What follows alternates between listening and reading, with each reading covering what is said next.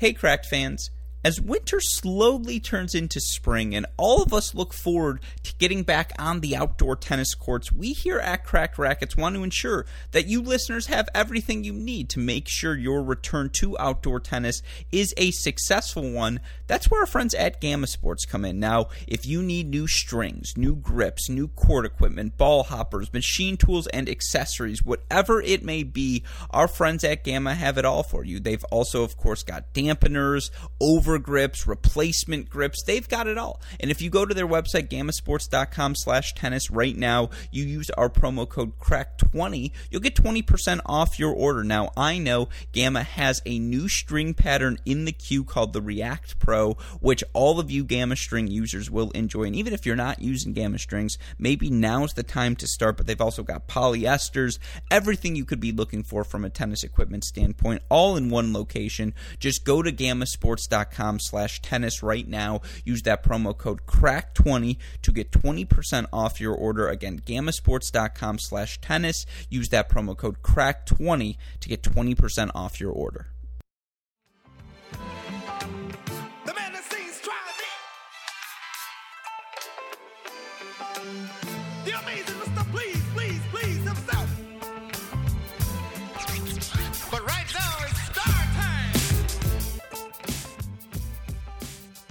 Welcome back, Cracked fans, to another edition of the Cracked Interviews podcast. I'm your host, Alex Gruskin. You may have noticed a lot of college tennis-centric content here at Cracked Racquets of late. That's, of course, because we are getting so excited for the start of the 2021 NCAA Tennis Championships this Friday, Saturday, Sunday. Tennis fans across the globe going to be treated to some phenomenal action, and as such, we here at Cracked Racquets feel like it's our obligation to help prepare all of you listeners for all of the action that is about to unfold. Of course, here on today's Cracked Interviews podcast, we've got another college tennis-centric episode as we are joined by a man I'd say I've been chasing to get on this podcast for quite a bit of time. He, of course, is an All-American national indoor champion and a guy who has college tennis in his bones. Of course, I'm talking about USC senior Riley Smith, who joins the show today to talk about what has been quite the season for his USC Trojans. Of course, last year, USC had all of the momentum in the world on their side. They won the National Indoor Championships, did it pretty much without a wounded senior Brandon Holt. Of course, he was able to give them such a great effort in that championship match, and then the rest of the team able to carry them over the finish line. But, of course, this season, a bit of a season from hell for the Trojans. Seems like they've had so many breaks go against them. However, they are clearly starting to play their best tennis, clearly clicking on all cylinders heading into the 2021 postseason. We wanted to talk to Riley about that fact, talk about what has been an up and down year, what it's like for him to get to enjoy that extra go-round. He's one of those players who benefited most from the NCAA's decision to grant an extra year of eligibility to the class of 2020. And of course, we wanted to know from Riley, what has he made of that decision? You know, how has he made the most of his time during this extra season at USC? He says it's been a lot of schoolwork, but a lot of fun as well. And certainly, again, he has been around college tennis his whole life. He's seen so many national championship winning teams. He knows what it takes. I wanted to ask him, do his Trojans have what it takes to make a run this postseason? It's a fantastic conversation that I know all of you listeners are going to enjoy. Of course, the reason we're able to do that day in, day out here on the Cracked Interviews podcast is because of the support we get from all of you listeners, from our Patreon family, and of course, from our friends at MidwestSports.com. You go to MidwestSports.com, you're going to find the best equipment at the best prices. You use our promo code CR15, you'll get 15% off your order, free 2-day shipping on all orders exceeding $75. Best of all, a free can of Wilson Extra Duty tennis balls. MidwestSports.com, the promo code is CR15. Without further ado, let's get to my fantastic conversation with USC All-American Riley Smith.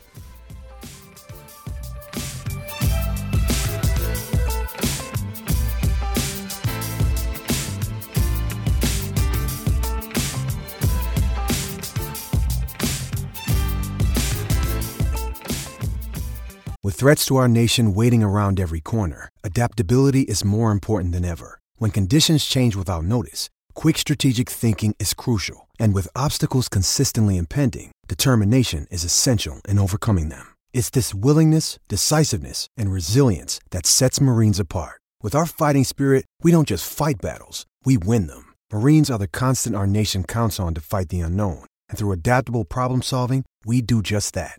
Learn more at marines.com. Joining us on the podcast today, you may know him as an All-American for the USC Trojans, a redshirt senior, my future tax attorney, and a friend of the program here, Riley Smith. Riley, welcome to the show. How are you doing today, my friend? Doing good, dude. Just finished up my last waist session. I'm chilling. Chilling. Done with my classes. Now I just get to look forward to some finals and then some tennis. That is an emotional day, certainly. And I feel like it's got to help when, even though the classes are up, you have an NCAA run to look forward to. And just, in general, this season, 5th year, I guess we can get right into it. How has it feel? I joke around with some of the people who had the opportunity to come back as you did. It's like you're getting a master's in tennis. It's got to be pretty cool to get, have that stresses removed and be able to focus on just the sport. Yeah. I mean, honestly, for me, it was almost more the school at the beginning. This summer, I literally was in class from like 9 to 5 at least every day, doing literally what was basically like an undergrad version of accounting. Mm-hmm. And then I went through recruitment in the fall, and it was like, wow, like I came back to school and I was like, I need to start training a bit because I was just hitting the books a little much. But no, it's been awesome. Obviously, last year we were at the top of everything. It felt great, and I had to come back. I mean, I felt like, I loved the guys on the team. It was a great energy, and I felt like, maybe we could finish things out the right way. Mm-hmm. Absolutely. And now we get headed towards the postseason for the opportunity, you Trojans, who obviously enter the postseason, perhaps not with the season you wanted, but with momentum on your side following the conference tournament. You guys obviously capture that tournament, emerge as the Pac-12 champions. I want to talk about all of that, of course, on today's podcast, dive into history as well. But, I feel like I have to ask you this question on behalf of all college tennis fans. Your cousin Keegan Smith, unfortunately, suffered an accident and obviously had a little bit of a health scare. I believe, word on the street is he's feeling better. He's getting closer to being safe and healthy. Can we report that he is on the mend? He's on the mend. I think things are looking up. I mean, it was definitely a shock for sure. I was ready to play him in doubles, and then the next thing I know, he's in the hospital. So it was a lot for me for sure, especially senior day. A weird atmosphere, but it was pretty cool. The UCLA guys played hard that day. I played Drew, and he had Keegan's name on the back of his shirt. I think Keegan's doing better, and who doesn't love that guy, right? Like exactly. He's like the epitome of college tennis. Like he's crazy, he's hilarious, and he's pretty freaking good too. So I'm looking forward to, hopefully he gets back out there soon enough, and he's going to be a force. So yeah, I think a lot of people are, I don't want to say happy he's not in college tennis, but he was always that looming threat that people did not want to see on the other side of the net. There's no denying they'll be happy to duck him. And yeah, I was talking about this. I don't know anyone who has a conversation with Keegan and is like, man, I didn't like that guy. Like, what like, I don't know anyone who feels that way. You come away and you're laughing. You're like, this guy again. So obviously, if you get the chance to speak with him, share, he's in our thoughts, our prayers as well. All of us, I'm sure here, we just want to see him get healthy back on court. But, again, enough Bruins talk. Let's focus on the Trojans here this season. And as you mentioned, last year versus this season, two completely different stories. I'm wearing a Michigan jacket for all of you listeners who are curious what I'm wearing here on today's podcast. And the reason I bring that up is because last year, obviously, everything was breaking your guys' way. At that national indoor tournament, you go down 3-0 to Michigan. I believe it was 4 or 5 first sets you guys end up dropping. You win that match in the semifinal 4-3, won that match without Brandon Holt, who we're far enough removed now. I don't mind saying this. He might have given COVID to all of us college tennis teams. You do the date and you look at the symptoms. And I got sick from Brandon. We all got sick from Brandon. I don't know if he was the source, but you get what I'm saying. Anyways, last season, everything broke your way. You guys captured the National Indoor Championship. You're the #1 team in the country. This season, I It think did. it's like, yeah, exactly. It didn't. Long story short, it didn't. Yeah, I mean, it's 2 and 6 and 4-3 matches. Yeah, just to set the context. But now you guys enter postseason play with some momentum. So just how do the ups and downs of this year? Does it help you guys? Does it hurt you guys? What are your thoughts? What are your feelings? I imagine it's been a roller coaster. yeah, I mean, indoors sucked. Indoors really sucked. Like, all right, we had Illinois came out and felt like, hey, they played better than us. And then there were 2 matches where like we kind of blew it. So I mean that sucked for us. We came back and we played a hard rest of the schedule. I think all the Pac-12 teams have been super competitive and everyone's kind of pretty close here or there. I mean, maybe I felt like we were stronger in some places than other teams, but it was tight going through that. And it definitely wasn't. I mean, to lose those matches sucked for sure, and even the one at Stanford to lose 4-3 was brutal. But I mean, it's got to come to a point where we're just kind of like F it, and like I felt like we were maybe protecting ourselves a little indoors, and we still have the number 1 ranking next to our name, and now with the ITA rankings, I don't know where we sit anymore, but we're definitely down lower. That's for sure. So, we have nothing to lose, and I feel like a lot of the teams, they're not going to like seeing our name in the NCAA draw. That's for sure. No, absolutely. And you talk about those 4-3 matches you guys have played. I think you've played 7 of them this season, and I think you guys are 2-5 overall. But, I know Jake and Ludwig had some match points in a couple of those matches. I know you look back at Stanford, you're going to kick yourself at, how many chances you had in that match as well. You've been on both sides of the equation. 2020, you guys rode a wave of momentum. You guys were winning everything, and you could feel that at the National Indoors. I always say when looking back at that final, just watching you guys warm up versus watching North Carolina warm up, it was like, oh man, like this USC team's ready to beat someone today. And, obviously this year, it's been the flip side of that. You've had match points. It hasn't broken your way. How do you guys stay together? How do you stay confident, particularly given just the drastic contrast to last season? Yeah, I think you can go 2 ways with it. For sure, years in the past, it hasn't gone great, but for sure, we're either gonna like get a lot closer or end up really hating each other at the end of it and start blaming each other. But hey, like I was pissed like halfway through the season, and I was a little wrapped up in our ranking and all that crap. But at the end of it, like Pac-12 was sick. Like every single match we played hard. We avenged our Arizona loss, and then we played a pretty good ASU team who was feeling very confident after beating Stanford, and we took it to them. So, I think it's brought us a lot closer. We're playing for sure the best tennis we've played all year, and we're excited.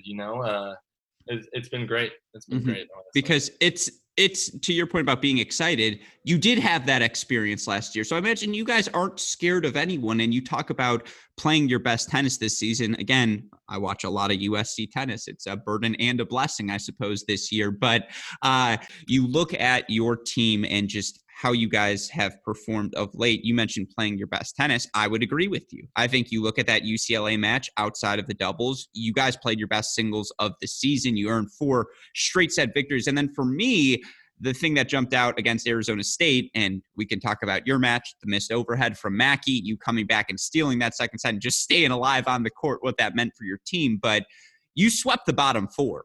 And you look at the talent on your roster, because the best teams, you and Kuki are always going to have battles at 1 and 2, right? No matter who you're playing down the NCAA stretch. To see you sweep 3 through 6, to see Jake and Ludwig come through in the clutch. You mentioned it, but are you guys playing your best tennis entering the postseason? Yeah, for sure. For sure. You watch the match. We're extremely loud, extremely competitive group of guys. Like I think that at the end of the day, we're just extremely, extremely competitive, and it sucked losing those matches. But hey, we're here. Like we might as well battle. Like for sure, I think it flipped a little bit. We're playing UCLA at home on that senior day, and we have match point. They double fault. It's a couple inches out. I get overruled. We lose the doubles point, and I'm like, wow. And nothing was spoken. I went to the bathroom, like everyone was just pissed. Like we literally just had the doubles point taken, like literally taken. I was furious.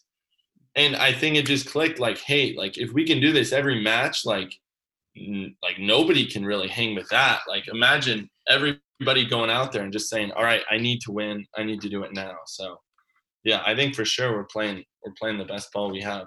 Mm-hmm. It's so funny you mentioned that doubles point. Now that you bring up that call, I do remember it was a double fault, right? 5-4. I think it was Baird hit it. I believe. I don't even remember. I just remember calling it out, looking down, and then the guy overruling me. And I look at Carew, I think, on the sideline. He like kind of chuckled, turned around, and walked away. Like, you can't script this. You cannot script this. So, hey, do good. No, but then again, you guys came out swinging in singles, and for your team, in particular, because the big thing, you guys were expecting to have more in the lineup this year. There's no denying that. And he was a top 20 player in the nation last year, and he probably slides in at that 3 or 4 singles position, and then Bradley, who I think has lost like twice, maybe 3 times this season, he's just been ridiculous, and you don't have more. And so to see, him, Bradley, Ludwig, Jake, I want to give Ryder a shout out as well, because obviously he's done a bunch this season. How big has it been from you guys, to just see those guys continue to develop throughout the year and take their lumps and bounce back? Yeah, of course. I mean, Bradley's had an insane year. I mean, especially because we've had matches where Stefan's been hurt. I mean, Duty's been out. I mean, the match against Arizona, Stefan's out. Against Pepperdine, Duty and Steph is gone. So, I mean, to have a full roster, like, we're pretty damn good, We're pretty damn good. So, yeah, to have everyone back, to have Bradley playing as well as he has this year, it's like, wow. Like, I mean, he's totally stepped it up. We always knew he could kind of do it. But he's been great. Jake is Jake and Ludwig, I mean, 5 and 6, who else wouldn't you want? Like, seriously, crazy competitors. Like, you should see our practices. They get a little chippy, and that's good. I mean, that's good. So, no, I feel like that's what Mace wants, right? That's what he's absolutely trying to create. And, again, for Jake and Lud, and is it Westrate or Westrate? I heard him say Westrate. I don't really even know. I can't understand him half the time. So. Yeah, we'll just go with Lud. I feel like that's the easiest. For him in particular, because he's had a couple matches this year, and honestly, him and Jake in particular, you talk about the way they compete. They've had matches where they've had match points and they've ended up falling short. They've had matches, I think back to UCLA early in the season when, him and Zaraj were doing whatever it is they were doing on court 6. And to have those sorts of matches as well, I mean, because you've played the NCAA gauntlet, you know what it is. How critical is it that, 5, 6, the bottom of your lineup? Because that really can be the strength for you Trojans, right? How important is it for them to be clicking? Of course. I mean, I think it comes down to just like who's willing to go out there. I think a lot of the times, at 5 or 6, those are the guys you want, like, just absolute winners. And Jake's very, very competitive, whether he's playing tennis or playing beard. Honestly, the guy wants to win, and like, there's no other guy. Like, he's an extremely competitive guy. And then Ludwig has had an insane year. Like, for him to come in first semester, fresh off the plane, literally just get thrown in the lineup, and he didn't really lose. He lost once in the first, half of the year, and then he had a couple hiccups, but he went to Pac-12s, and he had lost to Oregon, Arizona, and Stanford, and he's like, they're all lined up. I can beat them all. He beat Oregon, didn't finish against Arizona, and then he beat the match against ASU. It was like, well, I guess he responded well. So, yeah, I mean, it's great seeing that happen. No, I mean, look, there's no denying that. Now, the flip side is, while they're finding, and you look in singles, their records on the season, I think you guys are 18 and 6 at 6, 18 and 5 at 5. Bradley is 9 and 2 at the 4 position, 14 and 4 overall. And so, you guys are competitive in all 6 singles flights. There's no denying that. You can find 3 on any given day. The big thing, though, of course, is only needing to find 3 and not 4. And I don't need to tell you, you're a doubles All-American. American. You and Kookie are like 17-3. I feel like I can't call him Duty because I know we've spoken, but I don't know him that well. And I have no shame calling him the Kookie Monster, but I don't feel comfortable calling him Duty. But you guys are 17-3, and we know what we're going to get from you guys at 1. I would argue you know what you're going to get from Steph and Brad at 2 as well. They're 1 loss. Yeah, exactly. 1 loss from the year. Still aren't ranked though. And so they got the Pac-12 doubles teams. Not a lot of ranked teams for us to play. No, it's ridiculous, and we'll get into the rankings, I promise. But 3 doubles has been a struggle, and the part of that's been injuries and just the lack of continuity at that position. But you guys know, and I point back to that National Indoor Final again, if Will holds his 2 serves, he and Brian take that number 1 doubles flight. They take the doubles point. It's a completely different match. The number 1 doubles position, as good as you and Kookie are, is always a toss-up, right? Especially as the tournament goes on, and just you feel good. I'm not saying I don't feel good about you. Don't give me that face. I'm just saying, again, it's always going to be competitive. No, always competitive totally is what I'm going to say. Totally and so, again, how critical is that doubles point moving forward? How are you feeling about the doubles point for your team? Because we all know how important it is to take a 1-0 lead. Yeah, I mean, I think it was almost good, honestly, that Brad and Steph finally lost it too, because I think that's maybe a little extra pressure they're feeling or something like that. And against Arizona, you thought the match freaking Monday was loud. Sunday was bananas. Those guys are crazy. We were going crazy, and they came really clutch in that match. And but yeah, I think it's obviously huge. I think the momentum is, but I also think it's not the end of the world. A lot of the times, like a team will win doubles and the other team will just kind of flip. They'll either go 1 or 2 ways. They'll either go down a break on half the courts, or they'll go up a break on like 4 of the courts. And it's like against the UCLA match, we lose that doubles point, and it's like there's no way we beat them like that in singles if we win the doubles, in my opinion, honestly. So. Yeah. No, and we were talking about on the podcast why Florida losing to Tennessee might be a blessing for Florida, and that's something we have chatted about as well. And it's like you don't want to be too perfect heading into postseason play, because then you feel that pressure. And I feel like you guys have taken enough lumps. You guys are ready to start doing some winning here at this point. Don't say. Yeah, without question. I'm curious, since you brought that Arizona match, how good's Strom? Like, I haven't had the chance to see him play much, but you look at the results and you're like, this guy's got it. Yeah. Well, it depends who you ask. Do you ask me or Daniel? Because Daniel took it pretty hard on him. But he's just like, he's a really, really competitive kid. Mm-hmm. Really, really competitive kid. And I don't know.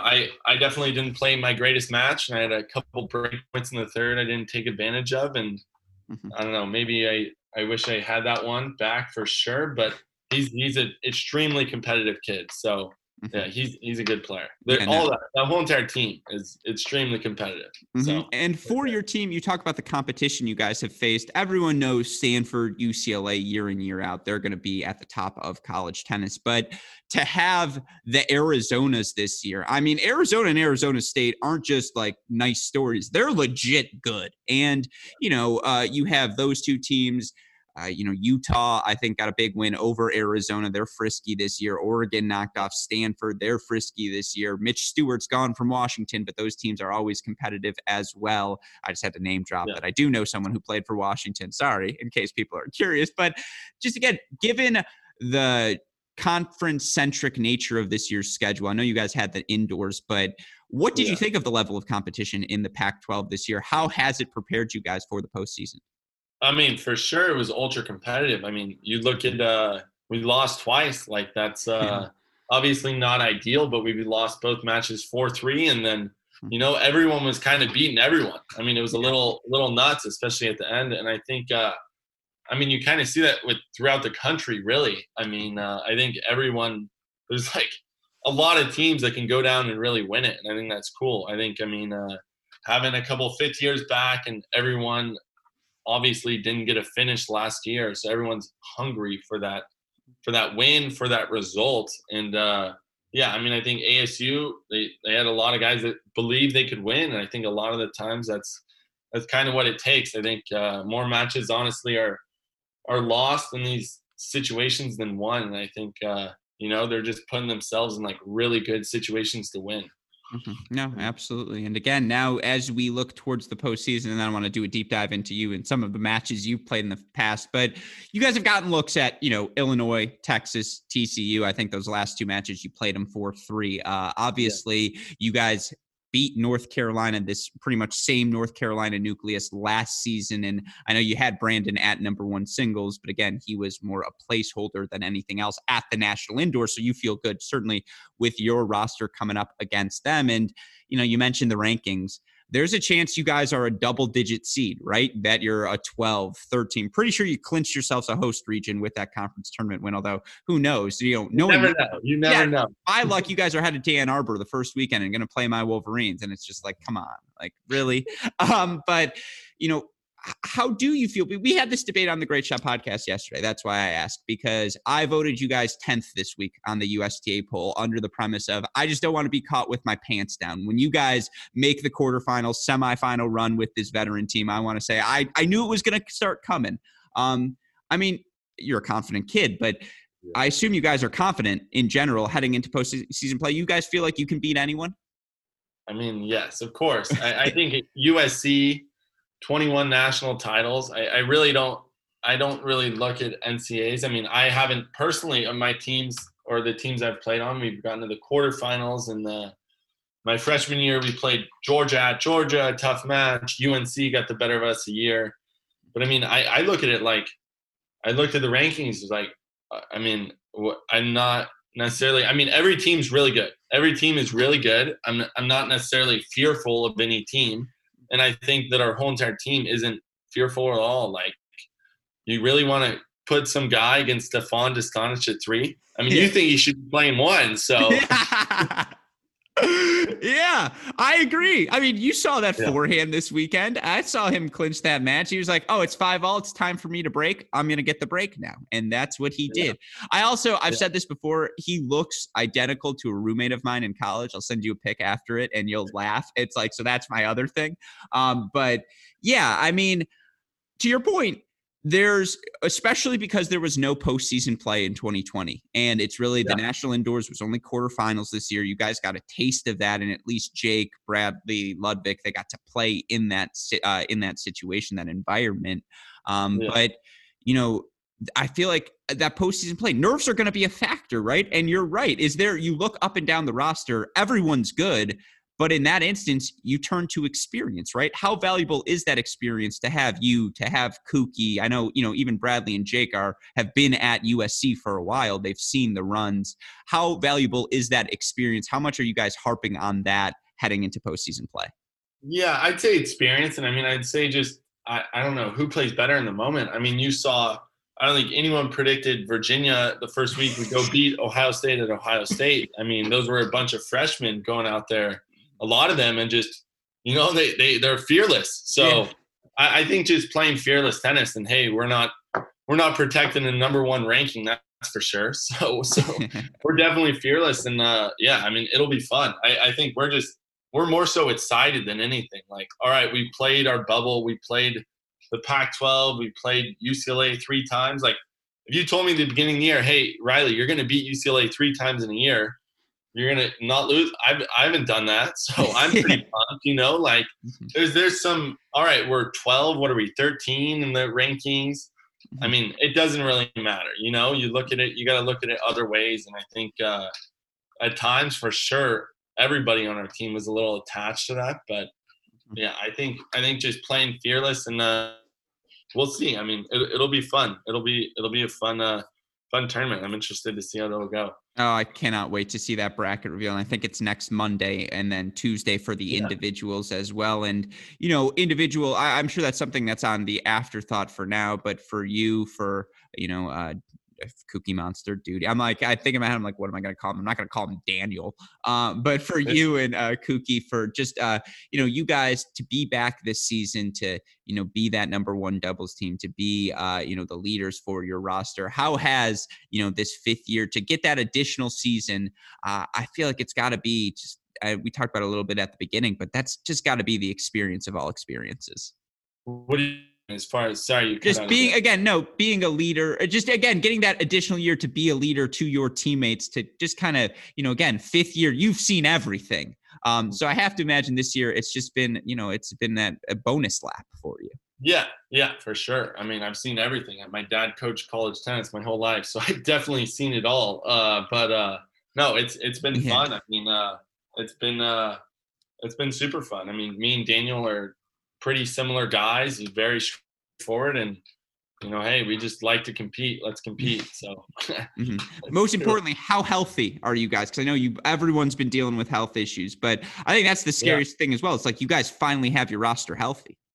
Yeah, we're all good. I mean, honestly, I had for sure, I think almost every guy on the team has had a slip up, and that definitely cost us a loss or two. But I think we're all healthy now, knock on wood, and we got our butts kicked this morning in our weight session, hit the soul bike at the end. So we're going to be fit. We're going to be pumped, honestly. It'll be a fun end of the year, I think. It's going to be fun. I think we'll have maybe a couple of fans of the match, get a little some preppy fans in the stands. That's half the fun. No, it's funny. I was supposed to go to my first USC UCLA home match last year, right before the pandemic. I was literally scheduled to fly out, then go to Indian Wells and cover it, and then the pandemic, and obviously that didn't happen. So I am jealous. How nice, because I know that USC UCLA match, you guys did have some fans back, and just even if it's road fans, home fans in general, I feel like any time to play in front of a crowd, how nice has that been to be able to start to do that again? Oh, it's awesome. It's awesome for sure. I mean, even Pac-12s, there were a couple of people there, but at our last home match, we had our families there, and a couple of my roommates and friends were there yelling, and it was a great environment. Hey, like there's a couple of swimmers drunk and yelling stuff. Like, how funny is that? Like, it's all good. I mean, I think everyone enjoys that environment, and for sure we do. Get a little more excited when there's a couple people yelling or chirping you. So it's all good for us, honestly. When you're soul cycling, by the way, do Macy and Quinta hop on the bikes as well? Or are they soul cycling? Or not soul cycling, whatever it's called. We're on the bike. Oh, soul biking. No. Soul biking, cycling, biking. Sorry. They come to weights. I think Mace will be there most days, but today was a little contest. Little soul bike, 30 calories. You know who won that. Yeah, of course. Yeah, kooky.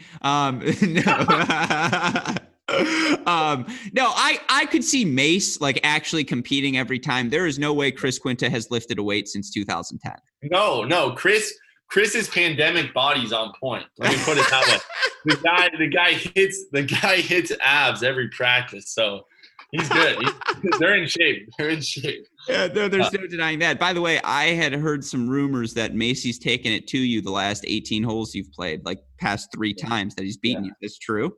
Yes, it's not a close competition there. It's not a close competition. He would also beat me in a marathon, but hey, we're not keeping track of that. On a tennis court, I think I got him, but golf on the other hand, he's damn good. What about hoops? Because I know he prides himself as a basketball player who coaches tennis. Yeah, I mean, I don't know. I can dunk. I don't think Macy can get up. So, but no, our team. In all honesty, we're very competitive. I think a bunch of good. I think Steph is pretty good. Yeah, Daniel's a very good basketball player, but he fouls everyone he guards. He's so aggressive. So, but it's all good. No, that's again, as I suppose 3 years of his military service will do that to you. You're going to play an aggressive style of basketball. I've seen those Israeli pickup games. I've played in them. It's rough out on the streets of Jerusalem. But no, again, for you, and again, we're so excited to see you guys headed towards the postseason. But you are someone who, as you mentioned, have eat, live, sleep, breathe. I apologize for getting grody here, but even out college tennis your entire life, right? Like it's been a part of your fabric since the beginning. And obviously your dad, Peter, was the head coach at USC when you first started on the team. I'm sure, was it funny? Was there ever any tension between the two of you? You're like, Dad, you're going to give me you're going to offer me at some point, right? Like I'm a blue chip recruit. Like I just made the junior US Open final. I'm going to go to US. Was there ever I won like elsewhere? Yeah, no, I mean, no. Honestly, I talked to coaches for a week, and I wasn't doing great. And then I won like 3 bigger tournaments. Mhm. And I called my dad before dinner. I was like, hey, I'm going to commit. And he said, what? I'm like, oh, I'm just committing. And he goes, oh, okay. Like got home from dinner and he's like, oh yeah, like I saw you committed. I was like, yeah, I guess. But it was always a running joke. I mean, because I was a psycho when I was younger, and I'd be like 12 years old and I'd have a practice and I'd be like, screw you, Dad, I'm going to UCLA. Like and he'd always be like, here's his number, call him up. But yeah, I all USC pretty much. It's the best place in the country in my opinion. So yeah. No, and again, being around that environment, and I imagine your formative years, because we're not too different in age. You're what, a 97? I want to say, yeah, I'm a 95. And so for us, the Steve Johnson years, and for them to win 4 in a row, and Stevie, Daniel, Robert Farah, you look back at that 2012 team, and there's a podcast we've done. I've done interviews we have 24 hours of interviews with Virginia and USC players talking about their rivalries in the early 2010s. And I just haven't turned it into the podcast series we want to yet. But, growing up around that level of college tennis, and, your dad has a quote that I use all the time. He says, when college tennis is great, it's really great. And that's like Peter Smith in a nutshell, right? That simplicity of that quote. But you grew up around that environment. And so for you, was that the inspiration growing up? Training is just, I want to play college tennis at SC.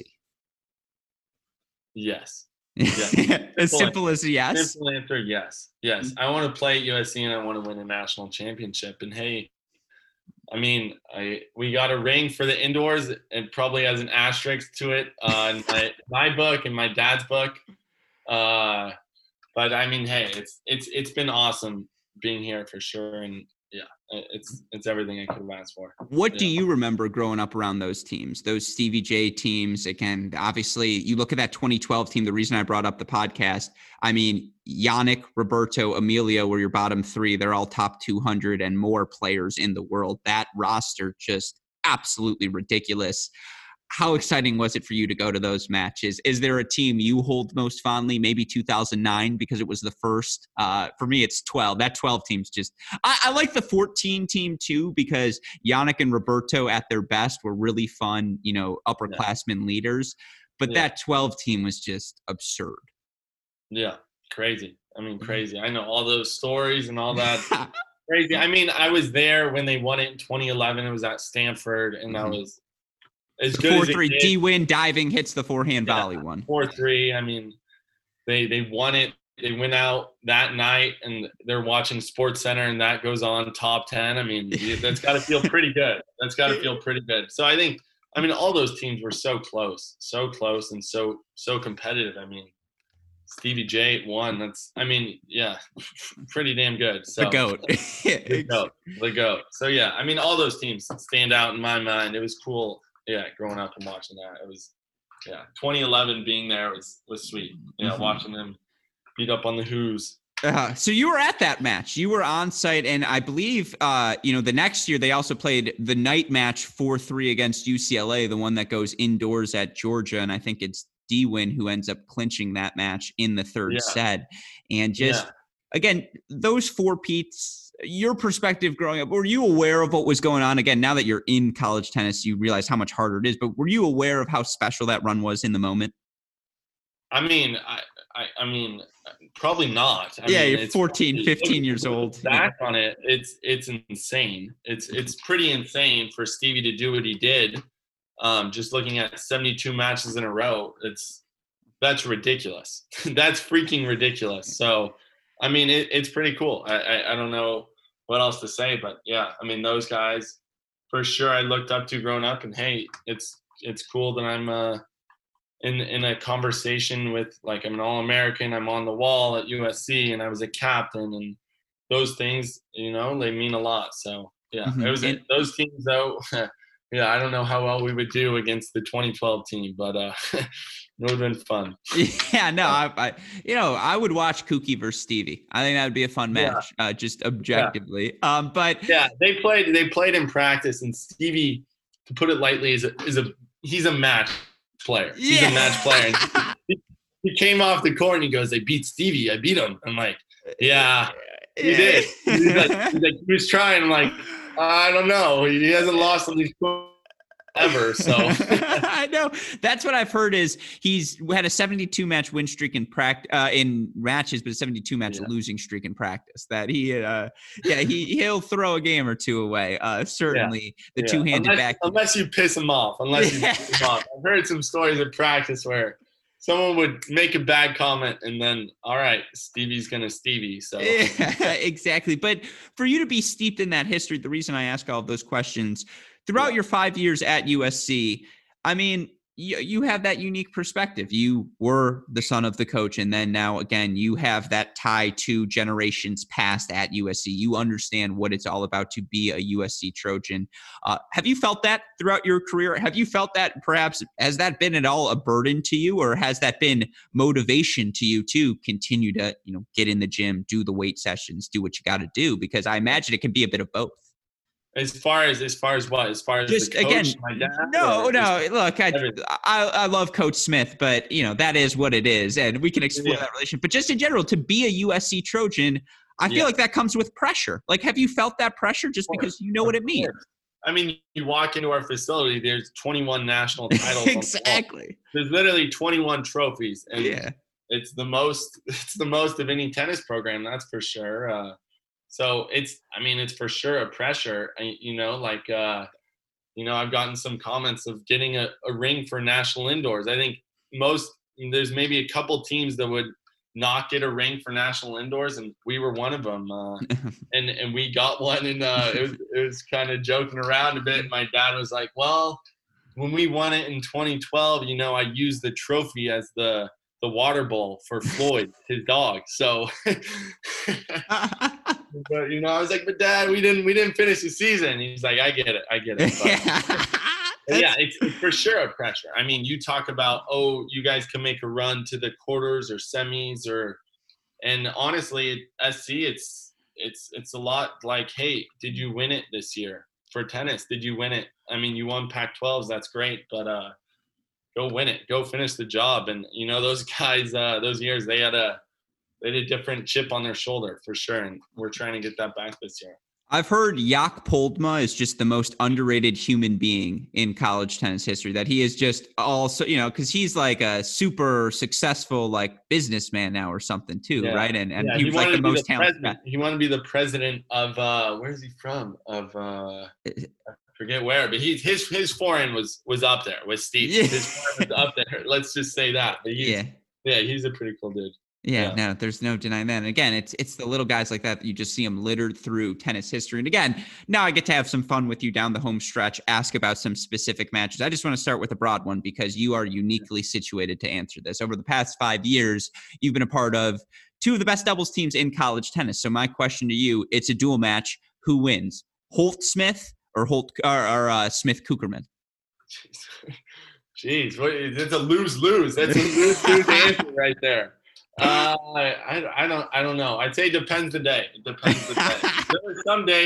There were some days when I was playing with Brandon and he just kind of took over. Took over. So, I don't know. It depends the day. You tell me. Because you guys won a Futures title, right? You and Brandon together?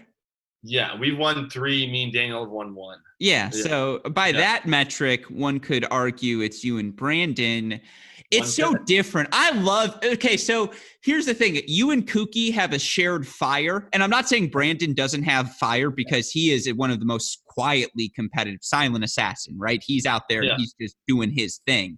And his effort at the National Indoor is a testament to he was deathly ill and he's like, no, I'm playing for my team. That's a testament to him. Mm-hmm. But the shared fire of you and Kuki belongs as the number 1 doubles team in the country. And it's just like, that's why it's not a merit on who's better, but I love that pairing because it's just everything you like in college tennis, right? And I feel like the whole team feeds off your fire.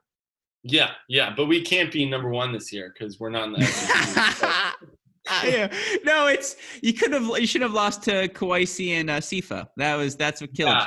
That guy they were unreal. That guy ate us up that day, but hey, we're 17-3 with an asterisk. I don't know if I count the UCLA one as a loss, Yeah.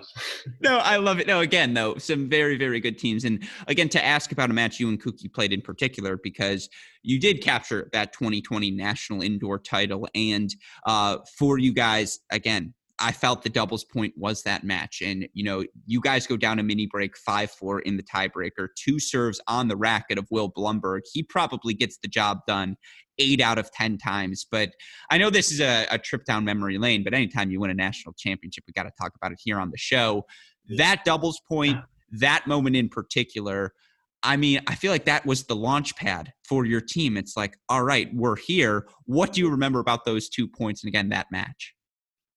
We were down. Yeah. I was break 5-4.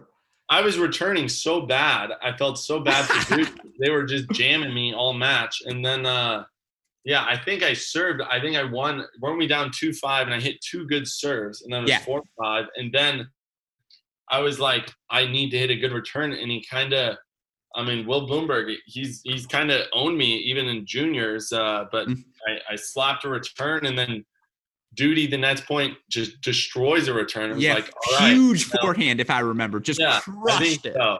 Yeah, and then I poached on the match point, and it was just like, I felt like, like Will is like incredible, like 8-time All-American. The guy's damn good. I was like, all right, let's make a move. Let's kind of do something, and we kind of went for it, and it worked out. But yeah, that was a cool moment for sure. Mm-hmm. Cool moment. And then if I remember correctly, you and Rinky were like 7-6, 6-7 or something when the match ended. Yeah, and you guys 7-6, and we were just in the second set, and I was just bouncing the ball, waiting for more to clinch. Yeah, exactly. And again, for you, you'd say it's with an asterisk, but to win a national championship, especially to do it in Coach Macy's first year, to do it for Coach Quinta, who stuck around, obviously after your dad stepped down, and to do it for Deaton as well, the whole team.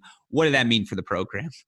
Yeah, it was awesome. It was awesome. It was a super cool feeling for sure to be a part of it. And it was just an incredible week. Brandon is insanely sick. Ryder's sick. All of our guys were kind of in and out of it, and I think that took probably a little pressure off. We went to Ohio State, lost a ridiculous match. And then we kind of played, I think, a little more free. And a lot of those matches, we had Brandon at one, and he couldn't play, like he physically couldn't play, but he was there. So it was awesome. It was awesome to be a part of, for sure. That's number one memory I have here. Mm-hmm. No, I remember watching Brandon in that first set against Will. It was the first match you guys played. It wasn't the Stanford match, whoever you played before Stanford. Yeah. And he was dying on court. Dying, but he was winning. That's how good he won a set. He won the first set. It was like, how did he do that? Yeah.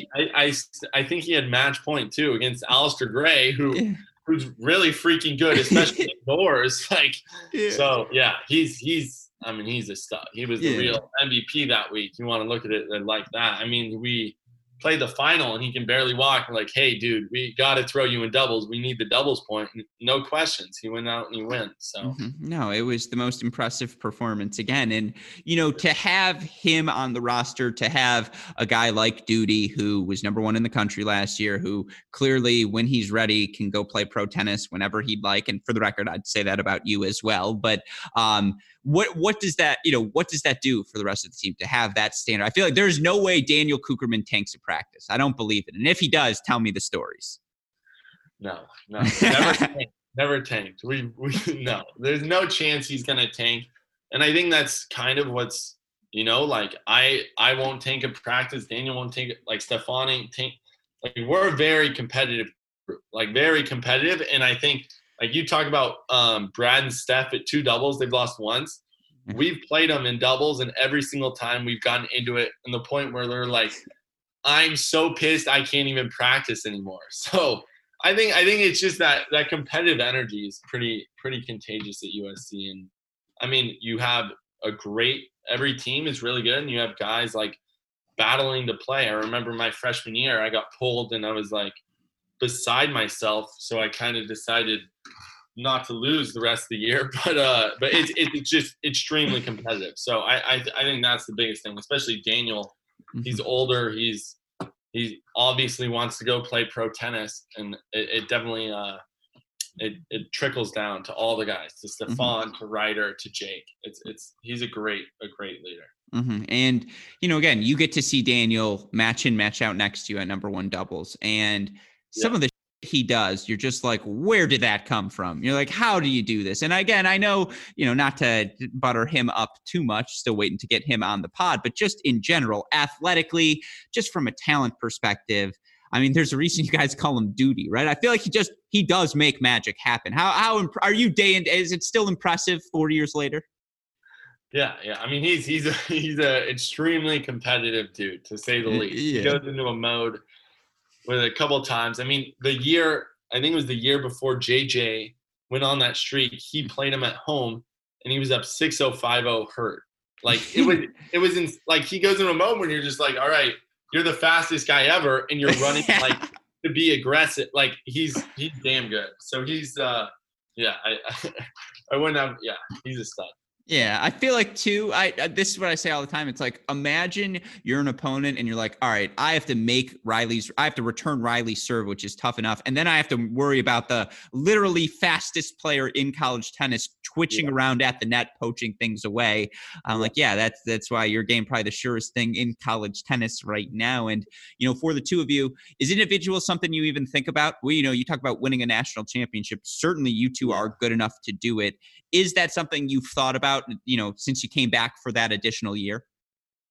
I mean, yes, for sure. But it's not necessarily on the top of our mind. Like one of us will maybe joke at practice about winning it, or when we were ranked one for that long portion, but it's so team driven. I can't even really describe it. Like, I mean, if we won team championships, I wouldn't, like, if you told me right now, hey, you win team and you don't play another match the rest of your life, I might take it. I might take it on the spot. Like I think winning with a group of guys like that would be, I mean, there's nothing better. Indoors was special.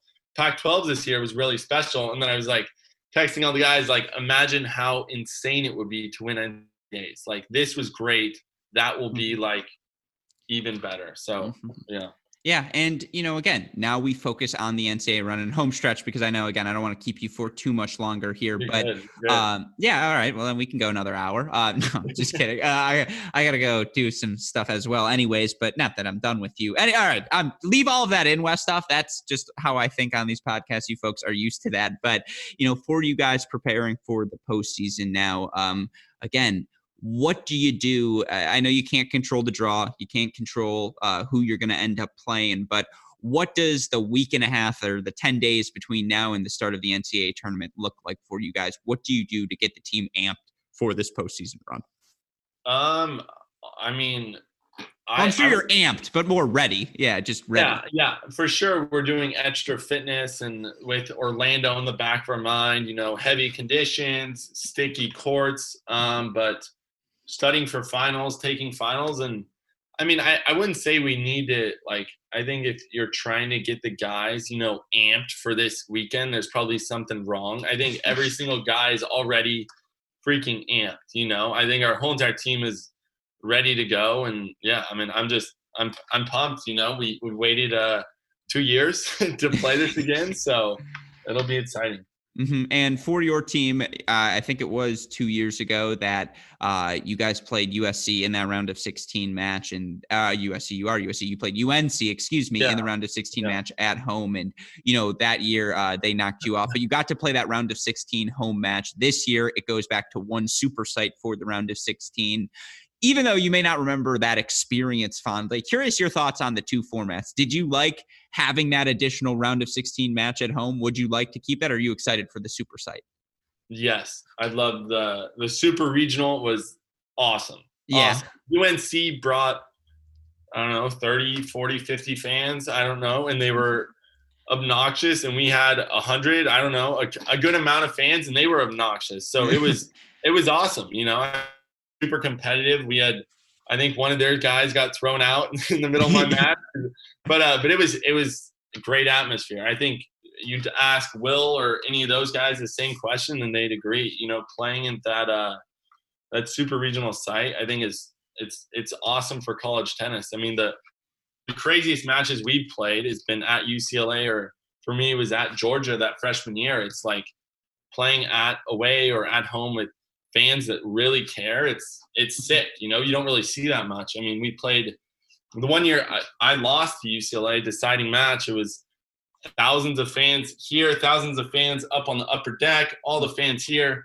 And what's his name? Francis was at the match. And he's like, to Dean, he's like, this is insane. Like, this is insane. And it's like, yeah, it kind of is. So, I mean, I'm all for the super regional. It's better in my decision. Mm-hmm. Yeah. No, certainly. And again, this year it's more about the circumstances. I do believe they're going to plan on bringing that back. You talk about the atmosphere.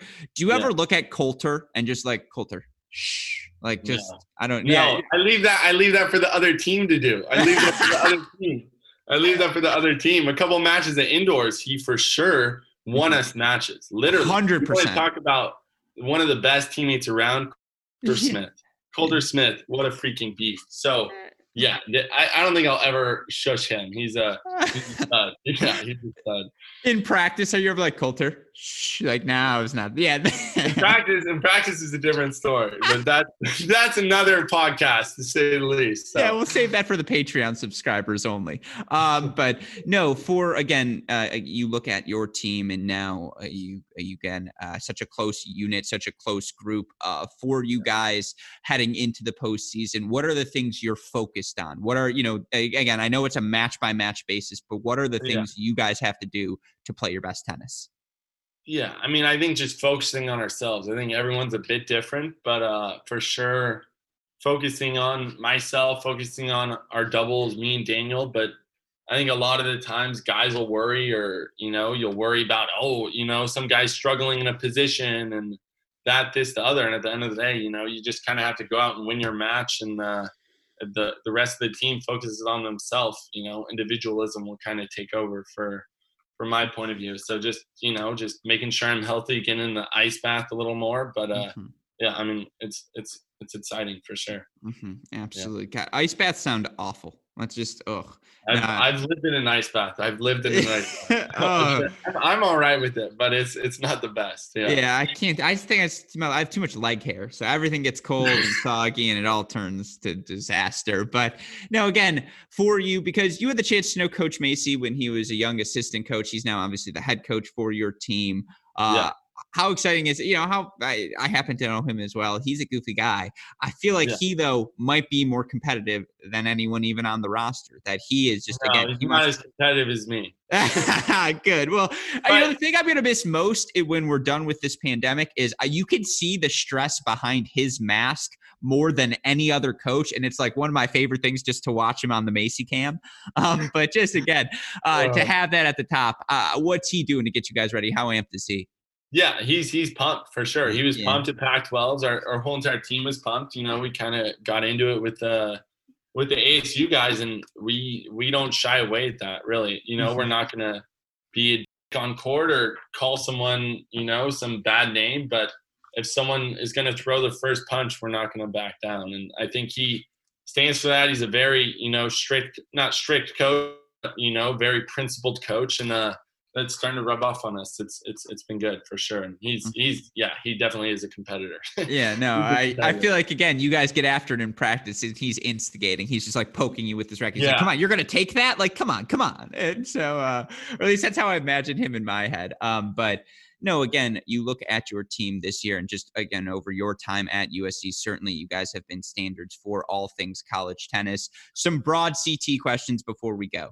Rankings this year. I'm sure it was frustrating as hell. At this point, they are what they are. But did you get yourself caught up in it at some point where you're like, what is going on here? Like, how frustrating, just the confusion more than anything?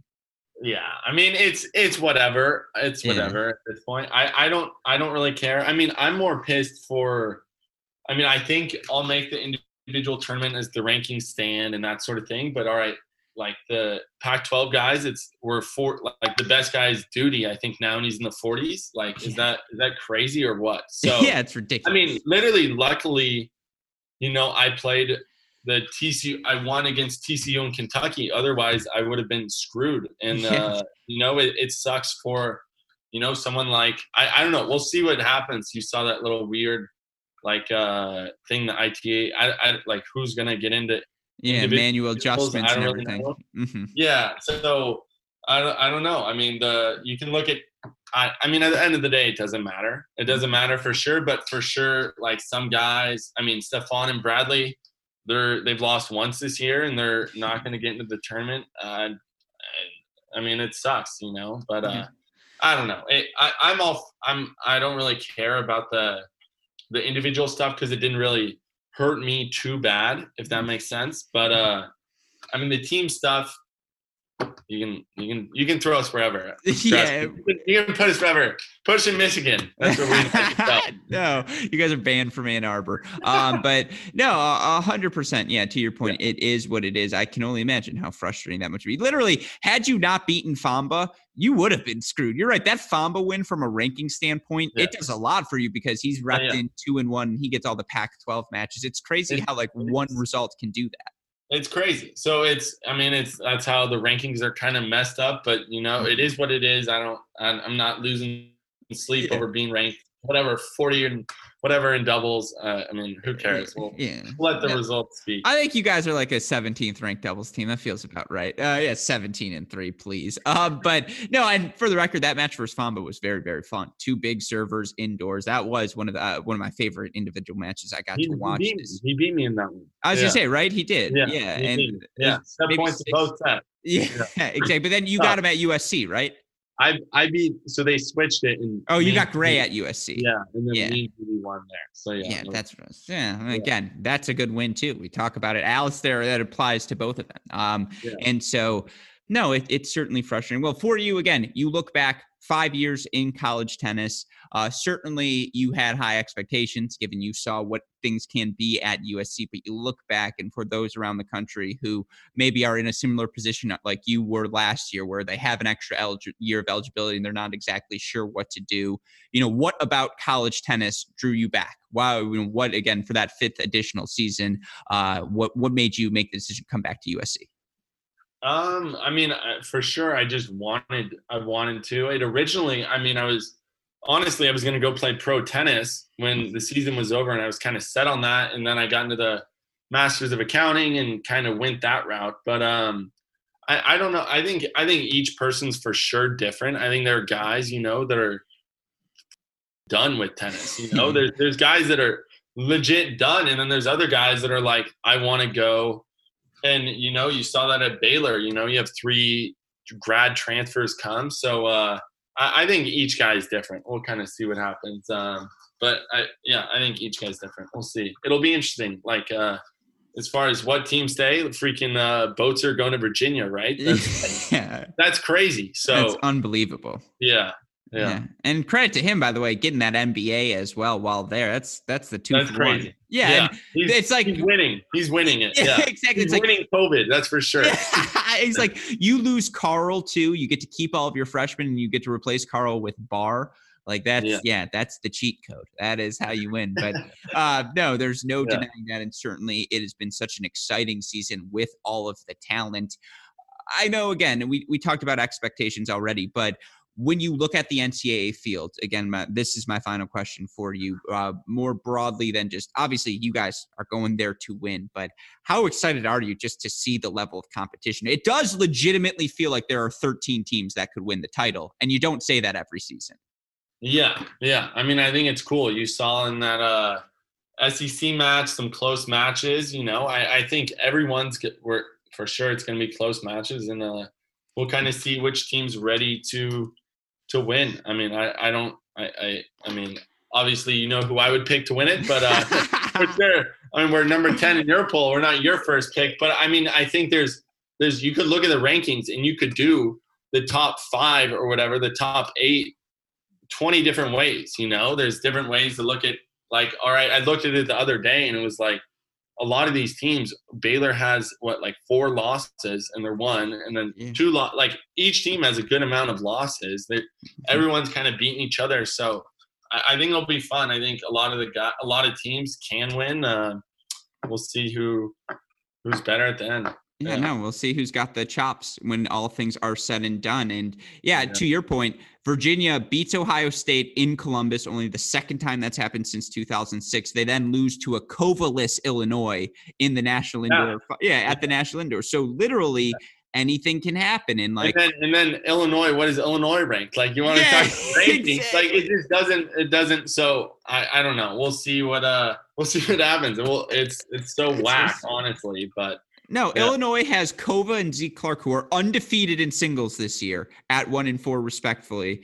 And they're like 16 in the rankings. But no, it's, again, if you go listen to the Great Shot podcast, you'll hear there's more meat behind that number 10 ranking. I said I'm getting ready to pick you guys as my national championship winners. So just get ready, everyone. But no, I mean, there's I want to know with all the, I saw the little Twitter beef going on. Who's the pick? I think that's so funny. You never see that in freaking college tennis. But Kova, Cannon, I mean, they're both pretty freaking competitive people. So I felt bad. I get nervous now. I'm like, I didn't mean to start a fight. I was I didn't do it. It's great. It's interesting. I think for sure both of them like it. So and for the record, I said they should split the award because I don't have chops, so I couldn't pick one person. I'm like, let me pick both. But you'd hope to see them play. Although I think Cannon's playing 2 singles this weekend, which is really? That's just half the fun, right? That's why Ty Tucker's Ty Tucker, the best in the business. But best in the business. Crazy. But no, I mean, again, I do feel like, so I guess I'm going to sneak in a bonus question. That juice, that rivalry, that competition, that's what makes college tennis, right? As much as there might be some beef during the match, it's all in the name of, love of the sport. Yeah. I'd say most guys. I think I've had 1 or 2 guys not love my competitive spirit this year, and that's okay. That's okay. But I think that's great. I think that's great. I mean, you look at some of the best matches, there's always going to be a little chippiness to it, like guys aren't going to want to watch when they won their match, their team lose. So they're going to maybe say something and calls are going to get a little closer. And, it's crazy. It's crazy. It's the name of the game. That's half of the fun. And again, you talk about your competitive attitude. I think anyone who has watched you play, if you don't mind me saying, over these past 5 years would associate you with competitiveness, with, energy, with all that you want to see from college tennis players. There's a little butter to end the show for you, Riley, because God knows you deal with so much of my nonsense day in, day out. So I want to thank you for taking the time to come on the show. Obviously, if we missed anything, if there's any parting shots you have to take, now would be the moment. But wishing you safety, wishing you health. Again, send our love to Keegan as well. And I assume I'm going to get a fight on from you before we end the podcast. Yeah, of course. You got to hope the boys come through. I'm excited for the next week. It'll be fun, man. Mm-hmm. Yeah, as always. Fight on. Thank you for joining the show. Stay safe, stay healthy. We'll chat soon. Have a good one. Yep.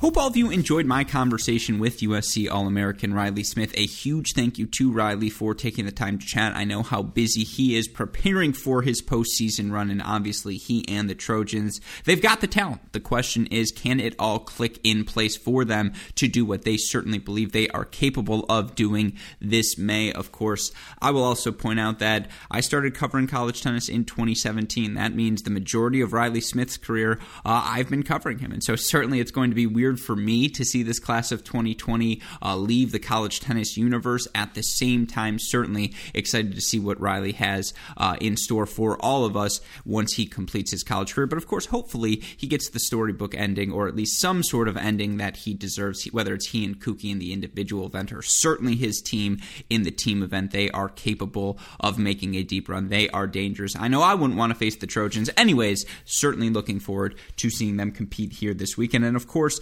If you need to catch up on all of the action that will be going down this weekend, rest assured we have you covered here at Cracked Racquets, a podcast with Matt Stakoyak, previewing all of the men's action, podcast with the GOAT, Colette Lewis, previewing all of the women's action. Both of those pods going to be available for all of you listeners on Friday simultaneously with this interview. So as you're watching some of the regions play out Friday, Saturday, Sunday, be sure to pop those podcasts into your ears as well. And of course, if you need to catch up on anything else that's happening across the tennis world, be sure to check out our website, crackedrackets.com. You need the more immediate updates, Twitter, Instagram, Facebook, YouTube. We are at Cracked Racquets. You want to message me directly, I am at Great Shot Pod. Shout out, as always, to our super producers, Max Fliegner, Daniel Westoff, who, as always, have an editing job to do. A shout out as well to our friends at Midwest Sports. Go to MidwestSports.com. Use that promo code CR15 to get 15% off your order. Free 2-day shipping on all orders exceeding $75. And best of all, a free can of Wilson Extra Duty tennis balls. Of course, last but not least, I will ask that you like, rate, subscribe, review to this podcast, the Great Shot Podcast, Mini Break Podcast, and everything we are doing here at Cracked Racquets. But with that in mind, for my wonderful guest, Riley Smith, our super producers, Fliegner and Westoff, our friends at Midwest Sports, and all of us here at both Cracked Racquets and the Tennis Channel Podcast Network, I'm your host, Alex Gruskin. You've been listening to another edition of the Cracked Interviews Podcast. Stay safe, stay healthy. We'll talk to you all soon. Thanks, everyone.